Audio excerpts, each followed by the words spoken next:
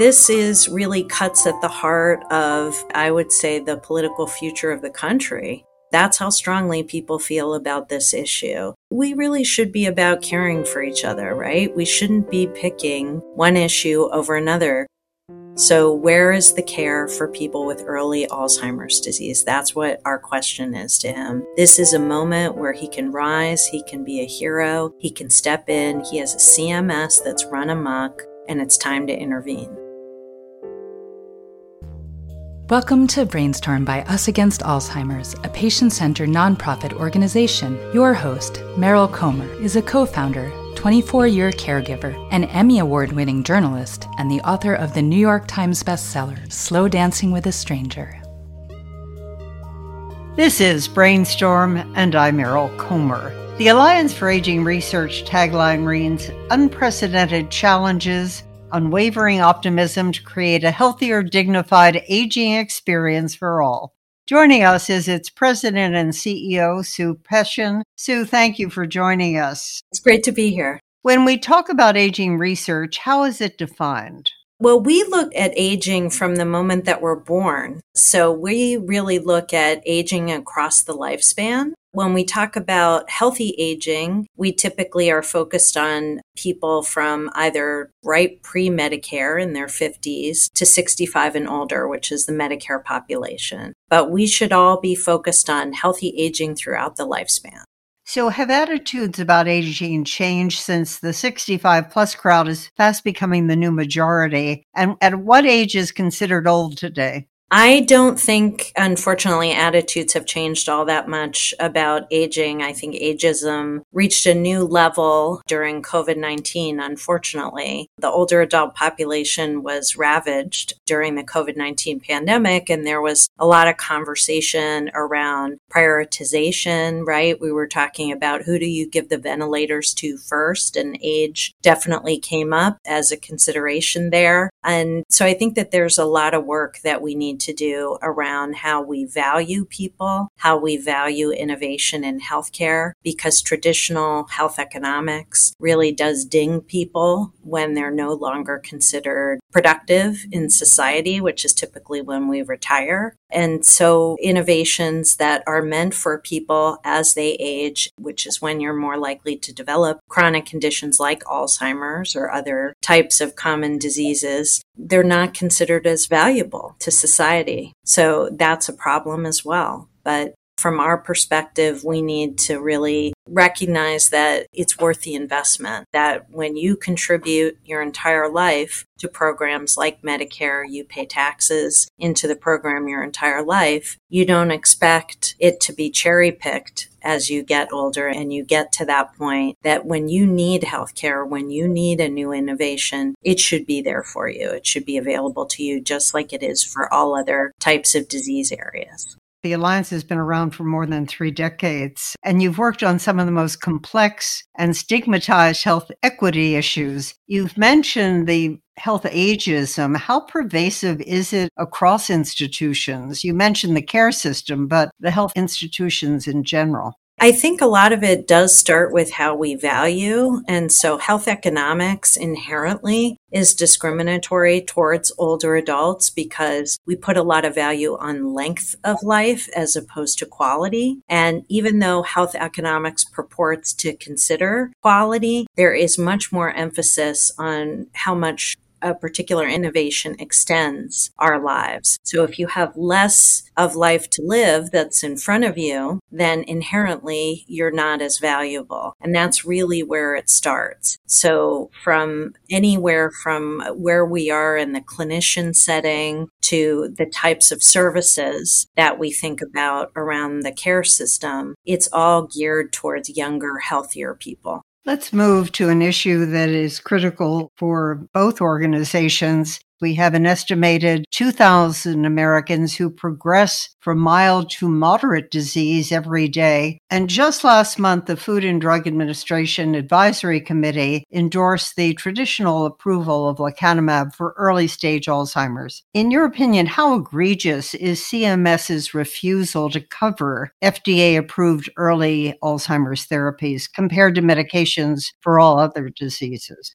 How egregious? Incredibly egregious, if you're looking for a qualification there. And it is pretty unprecedented what they've done. They made a decision in April of last year, in 2022, and it really hasn't changed. If anything, they've doubled down on that decision to say that when drugs are approved, either through accelerated approval, which was something that was given to the FDA to determine back in the 80s around the HIV/AIDS epidemic and has only been expanded since then for diseases that are life-threatening, rare, or in cases where patients either have run out of options or didn't have any options to begin with. So accelerated approval is approval according to Congress and under the FDA's regulatory authority. But CMS has put that into question, as they have also put traditional approval into question. And now we have this class of therapies for Alzheimer's disease that starting last year was determined just based on one therapy for an entire class, even before they had data on any of the other therapies, that is attacking both accelerated approval and traditional approval. And as you said, an advisory committee to the FDA determined that the second therapy that's now come along should be considered for traditional approval. We're probably going to be seeing the FDA follow through on that recommendation from their advisory committee, which was unanimous, 6-0, recommended traditional approval. The FDA has to decide by July 6th. And everyone is expecting in the community that the FDA will follow its advisory committee recommendation and give it traditional approval. But what we are facing is Centers for Medicare and Medicaid Services, which is the federal agency that oversees the Medicare program, not ready to provide coverage and reimbursement for that traditional approval. They have coverage on paper, but they are using a special tool called coverage with evidence development that is essentially a tool that's used to ration that type of care, where they look at therapies that either impact a large population of folks, which is what you're looking at with Alzheimer's, even though we're just talking about mild cognitive impairment and early dementia due to Alzheimer's disease. So it's not the entire population, but it's still a large number of people,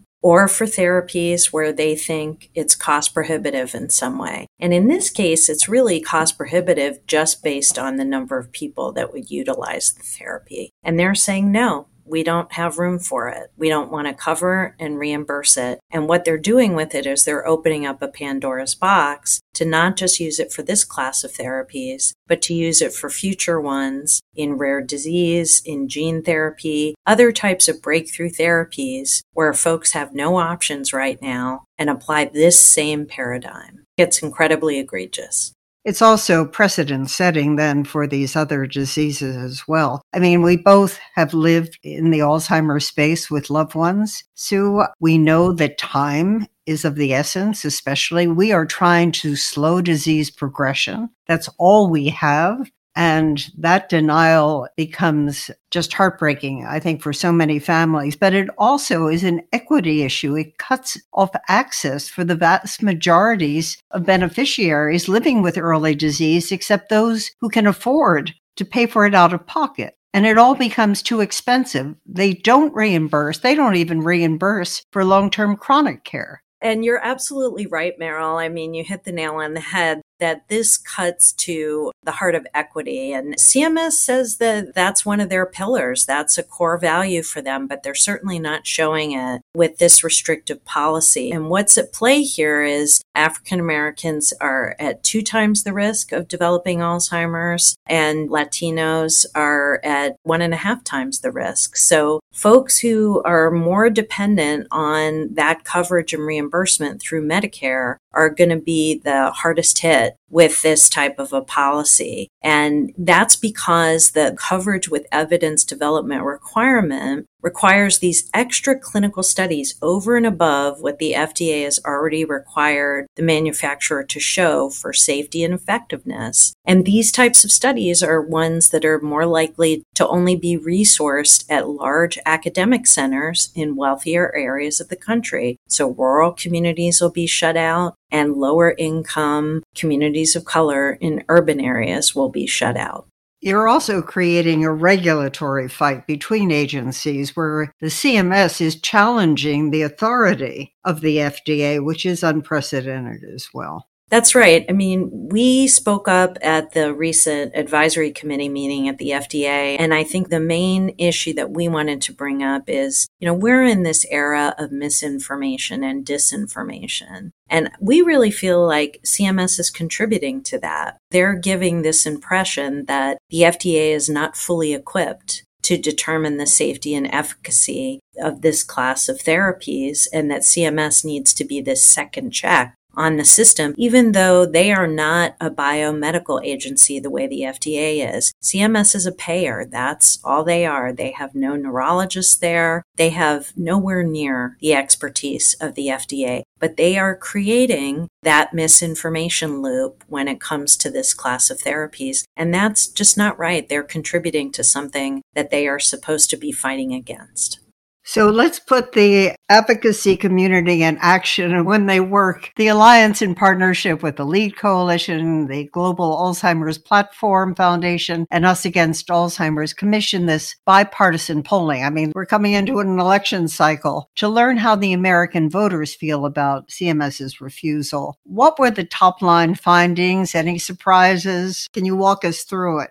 Absolutely. I mean, I think one of the things that both Lake Research Partners and Public Opinion Strategies, which were the Democrats with Lake Research Partners and the Republicans with the Public Opinion Strategies, found was that these numbers were so strong, no matter how they asked these questions, that this amounted to a core issue for the American people, the voting public. These numbers were in the 80s to 90s in terms of them getting that they're creating this exception at CMS, and voters just don't think that's fair. Over 80% want either Congress or the president to step in if CMS does not change this restrictive policy, because they think that without a doubt, if the FDA has approved this as safe and effective therapies, that CMS and the Medicare program should absolutely cover it, and there should not be an exception for Alzheimer's, as there should be the same process as coverage is guaranteed for FDA-approved therapies in other disease areas, just like we do for any other disease. So that's pretty much what the poll found. One of the things that I think was most striking, and I love this statistic,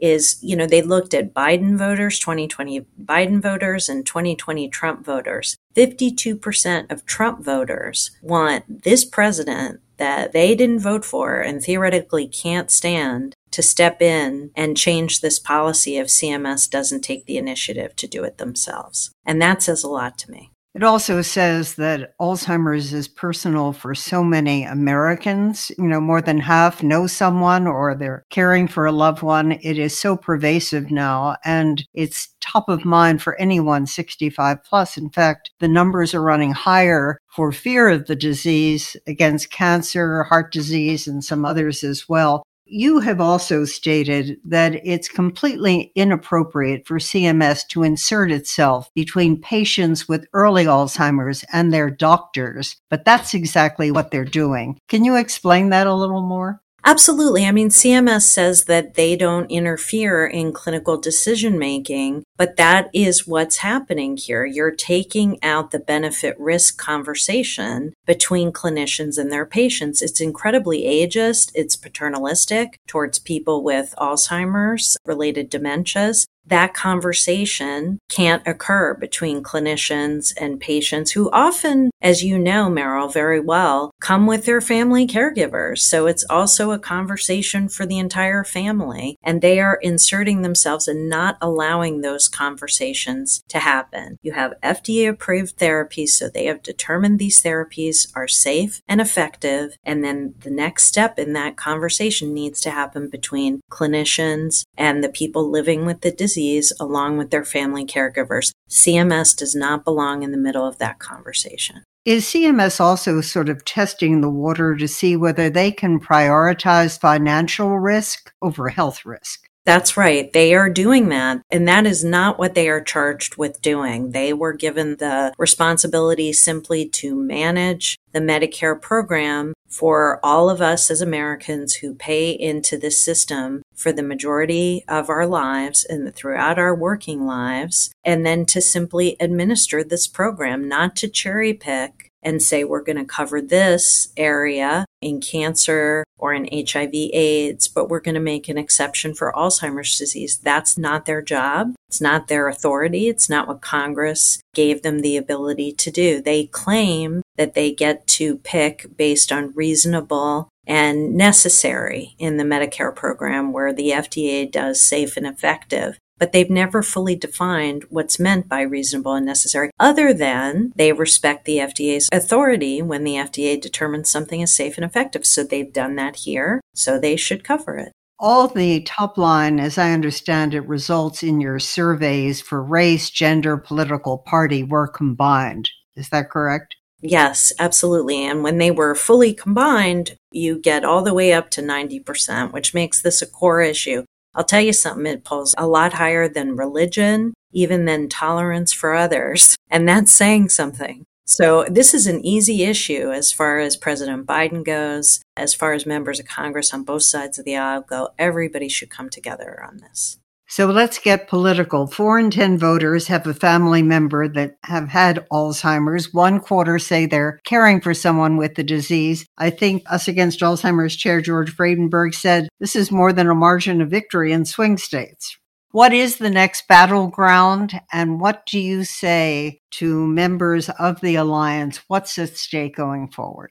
This really cuts at the heart of, I would say, the political future of the country. That's how strongly people feel about this issue. We really should be about caring for each other, right? We shouldn't be picking one issue over another. This president has started Cancer Moonshot, and at the same time, he's also promised not to cut benefits in the Medicare program. So where is the care for people with early Alzheimer's disease? That's what our question is to him. This is a moment where he can rise, he can be a hero, he can step in, he has a CMS that's run amok, and it's time to intervene. And what do you say to voters? I say to voters, speak up. Let your members of Congress know that this is an issue that matters to you. Make it matter when you go to the polls. And I think that it's going to make a difference in terms of competitors. People should see it as an opportunity to speak out on behalf of people who need it the most, family caregivers. This is something that affects all of us across the board. So let it be known and let the best folks win. Well, Sue, thank you for leading the fight. Our guest has been Sue Peschin, President and CEO of the Alliance on Aging Research.